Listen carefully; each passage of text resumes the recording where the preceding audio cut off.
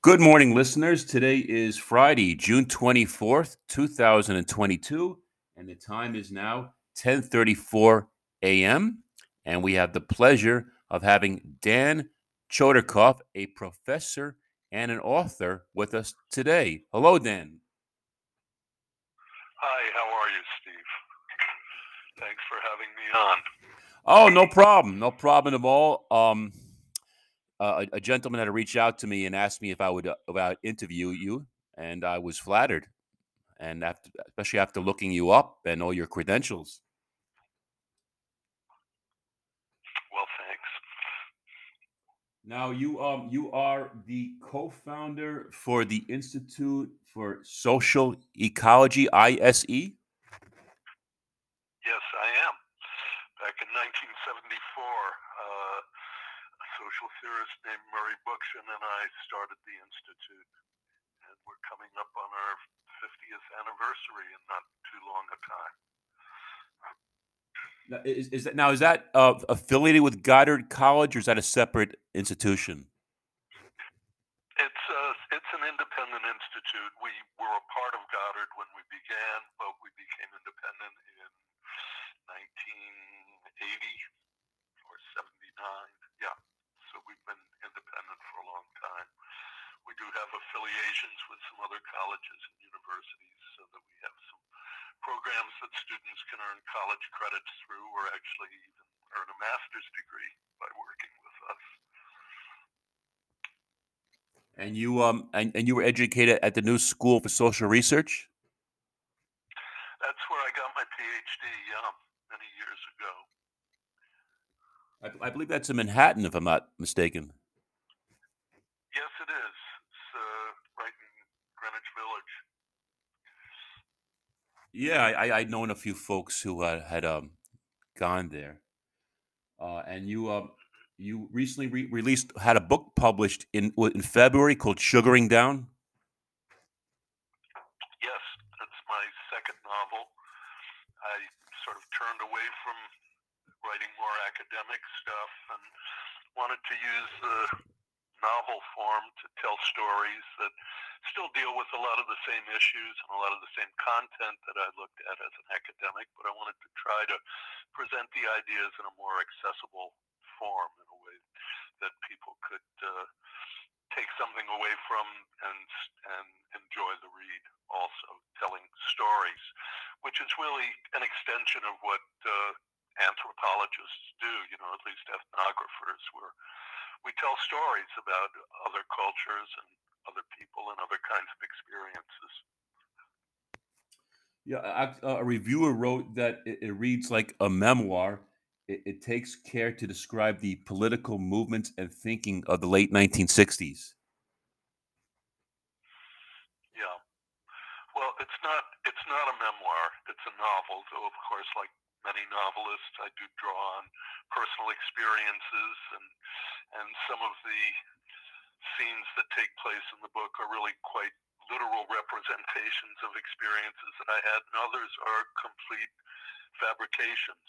Uh, but in the service of telling a good story, I wanted to draw on as wide a range of approaches as I could.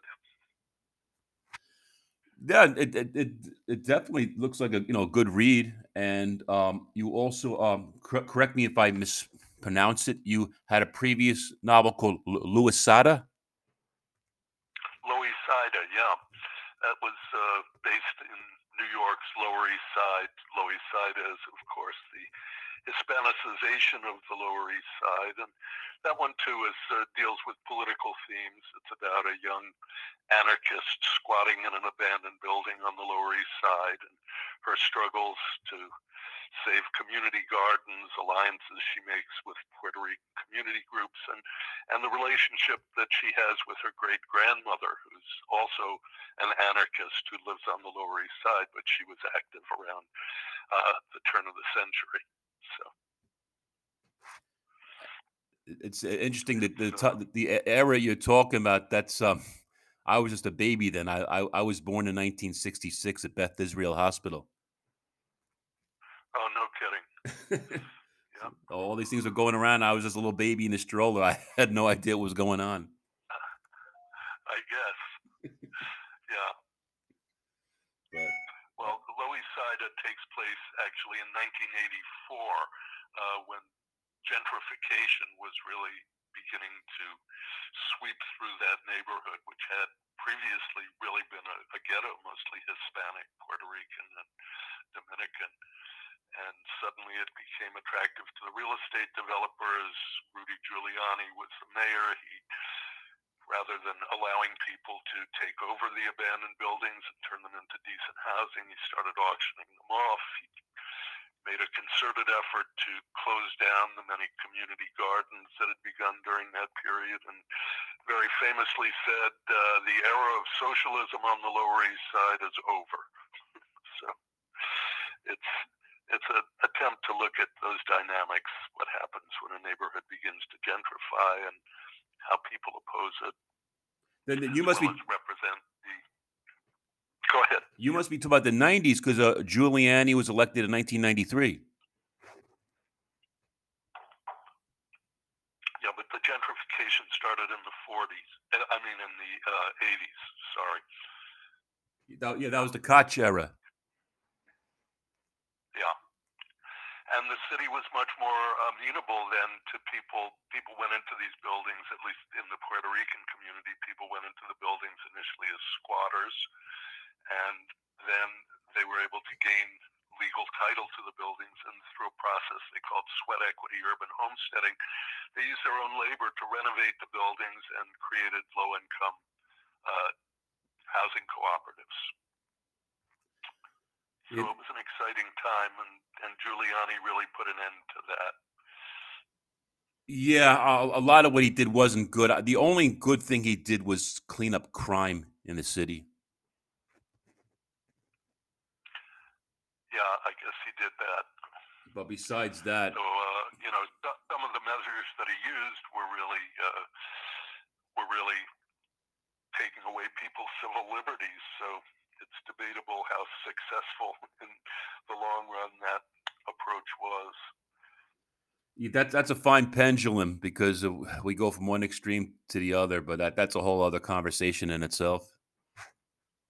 Absolutely. Yeah, I mean, we're seeing a rise in crime now, but it's not getting anywhere near what the city was back in the 70s and the 80s. Relatively minor compared to crime rates back then. Oh yeah, it was a terrible place. Remember all the graffiti on the trains? Oh yeah, yeah. The city was having a tough time. It certainly was. Yeah.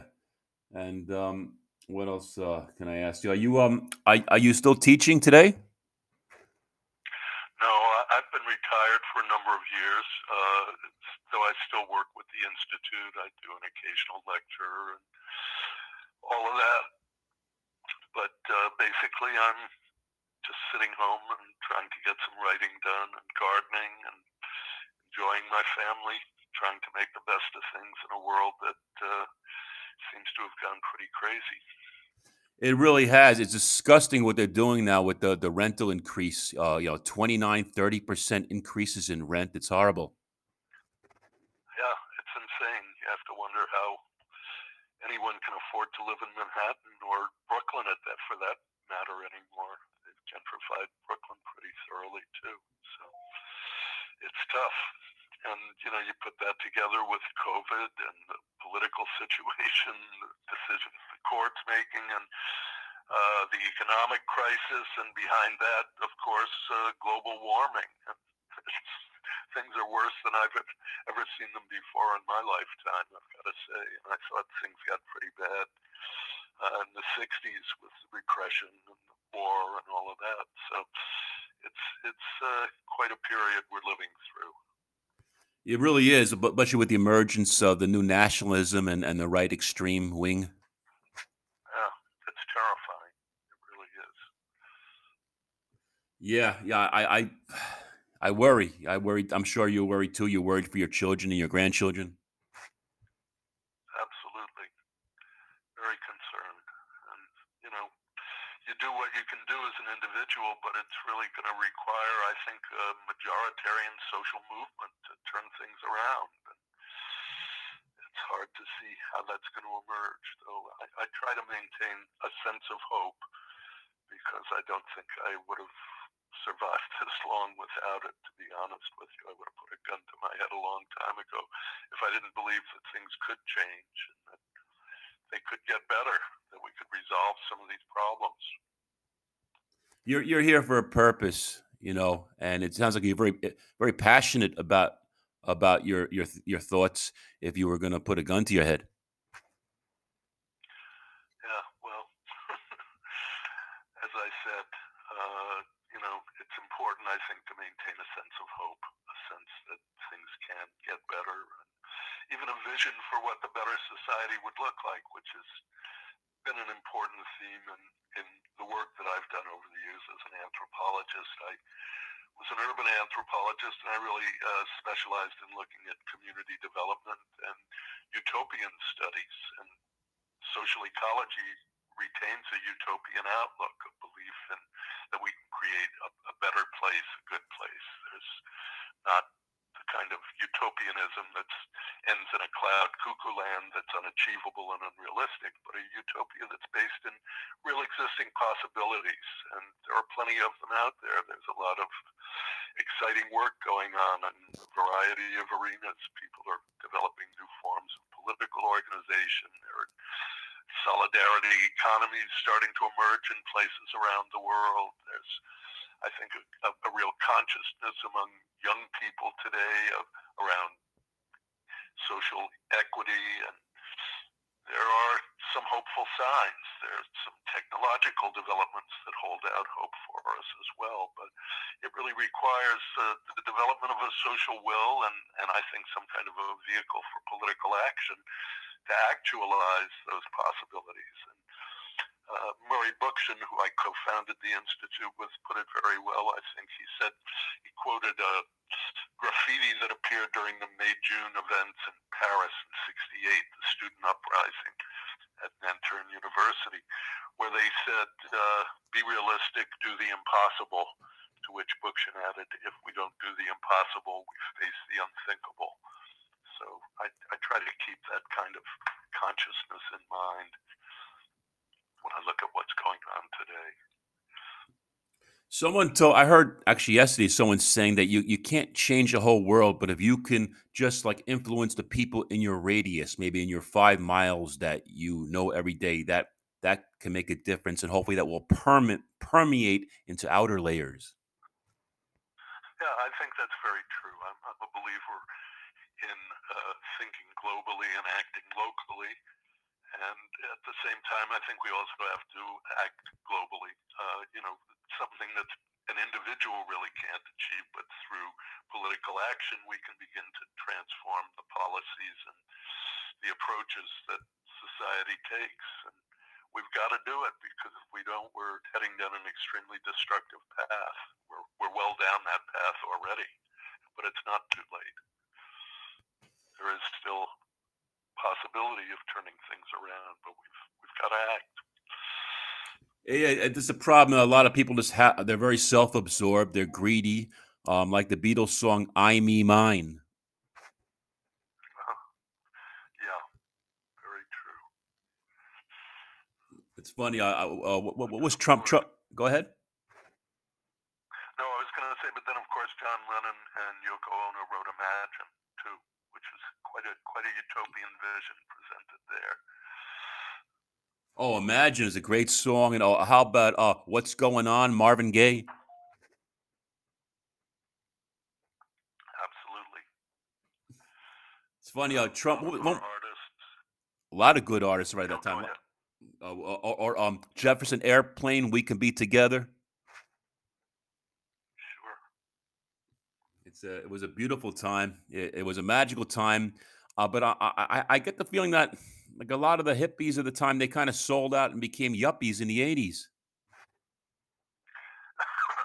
I think a good number of people did.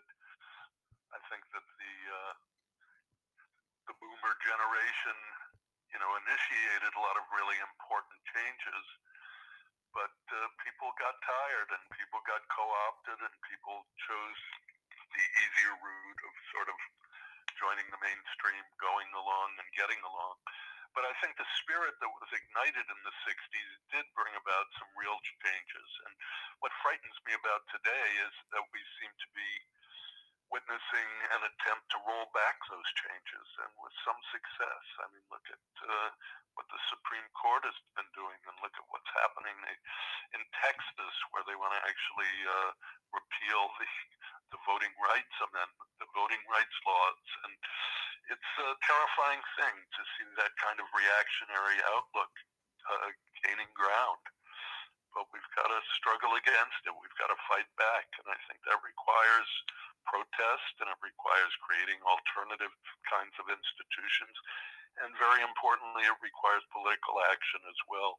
And these are all sorts of themes that I try to address in Sugaring Down, which is a novel about Vermont in the 60s. The communal experiments here were wide-ranging. There were over 100 communes in Vermont, which is a tiny little state, back in the 60s. And they had a lasting impact on the state. Vermont's reputation today, of course, is probably the most liberal state in the country. We have the only socialist senator in Congress, Bernie Sanders. But when I first moved here, Vermont was still largely a Republican state. And in the early 60s, it was rock-rip Republican. So I think that the counterculture, the Back to the Land movement of the 60s had a tremendous impact here. And that's something that I try to explore in the book as well as the contradictions and the problematic aspects of that movement. Ultimately, the sort of destruction of the anti-war movement and the broader movement for social change that grew out of, I think, as you mentioned, people sort of giving up and going along with the system. And also, I think there was a degree of self-destructiveness there, which is something else that's explored in the book. The turn towards violence by groups like the Weathermen, particularly, play a role in this novel. And it's a fascinating dynamic for me. Writing the book really required me to sort of go back through my own experiences and the history of that era and try to evaluate it and make sense of it and understand both its possibilities and its limitations. Do you remember where you were in 1971 when the Kent State killings took place? I do. I was actually living in a cabin in the woods in Vermont at that point.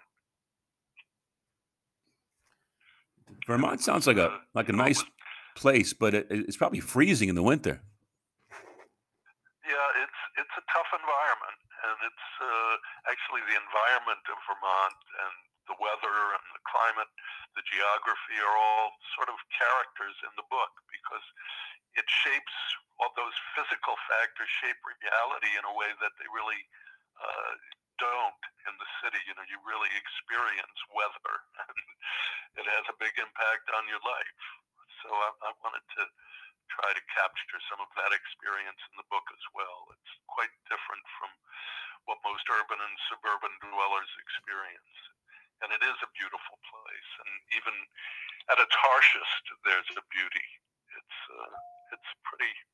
I fell in love with it when I first moved here, and I think that one of the main characters in the novel, David, goes through this similar kind of catharsis, experiencing nature in a different way and coming to love it and appreciate it. So that's part of the story. It sounds like a certain purity to the environment as opposed to your suburban or urban environments. Well, it's certainly more untrammeled, but I wouldn't say it's pure. Vermont has been, people come here and they see, 80% of Vermont is forested, and they assume it's all virgin forest and all that, but it's not. It was all cut down. It's 100 years ago, instead of being 80% forested, Vermont was 80% open land, farmland, but the farms have gone out of business.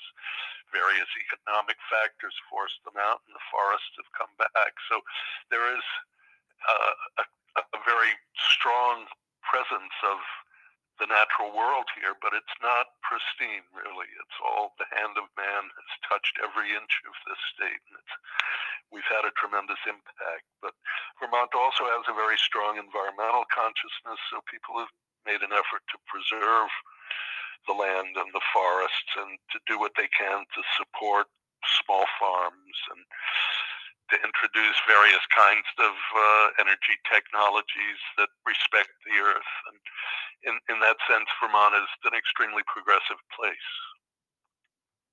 It sounds like it. Just to let you know, we're on 20 minutes and 31 seconds, and we'll get timed out at 30 minutes. Fine. Just a heads up. I believe Ben and Jerry are up there in Vermont too. Oh yeah, yeah. The whole socially responsible business thing is very big up here. We have Ben and Jerry's and seventh generation who manufacture, toilet paper and paper towels and cleaning products and all of that are ecological. Yeah, it's we have something here that other states, I think some of them are beginning to adapt, which is the special category of corporation, a social benefit corporation, which as part of its charter involves a social mission. So there is, I think, a very progressive consciousness here in Vermont that finds expression in policies. So I feel very privileged to be here, and it's a good place to be. Though, as I said, it's harsh. It's a tough life. It's not for everyone. You have to like a lot of snow because we have it on the ground about 6 months out of every year. But as I said, it's something that just captured me when I was a young person, and I've really never left. Well, at this point, you've lived the majority of your life there. Oh yeah, absolutely. Do you ever go back to New York and visit? I do. I go back pretty regularly, actually. I just got back last night from a quick trip down to the city. I still have a lot of friends and family down there. Try to get down pretty regularly. Yeah, once you know what you're right. It's hard to forget your friends in New York, even if you left. It is indeed. Yeah, I was down there last month and attended the Loisaida Festival, which is something they've been doing for the past 15 years or so in the neighborhood. And it was fantastic. Just, walking down 2 blocks, I probably saw 20 old friends. And it was quite wonderful. Oh, that's nice. It's nice to see old friends from old time and know they're still around and still kicking it. Absolutely. Do you remember a place called the Sunshine Hotel on the Bowery? I have heard of it. I don't have a strong memory of it. It's a flop house. I don't know how much they charge now, but back in the day they charged $10 a night. Yeah, well, a lot of the flop houses are gone from the Bowery now, and there were a number of boutique hotels that have opened in former flop houses. It's pretty interesting to see.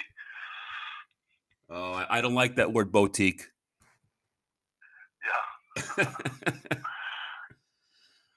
Yeah. I lived most of my life on Long Island, and there's a lot of class discrimination there. I'll bet. Yeah, there's like renters versus homeowners because the majority of people are homeowners there. So if you're a renter, you don't have any rights.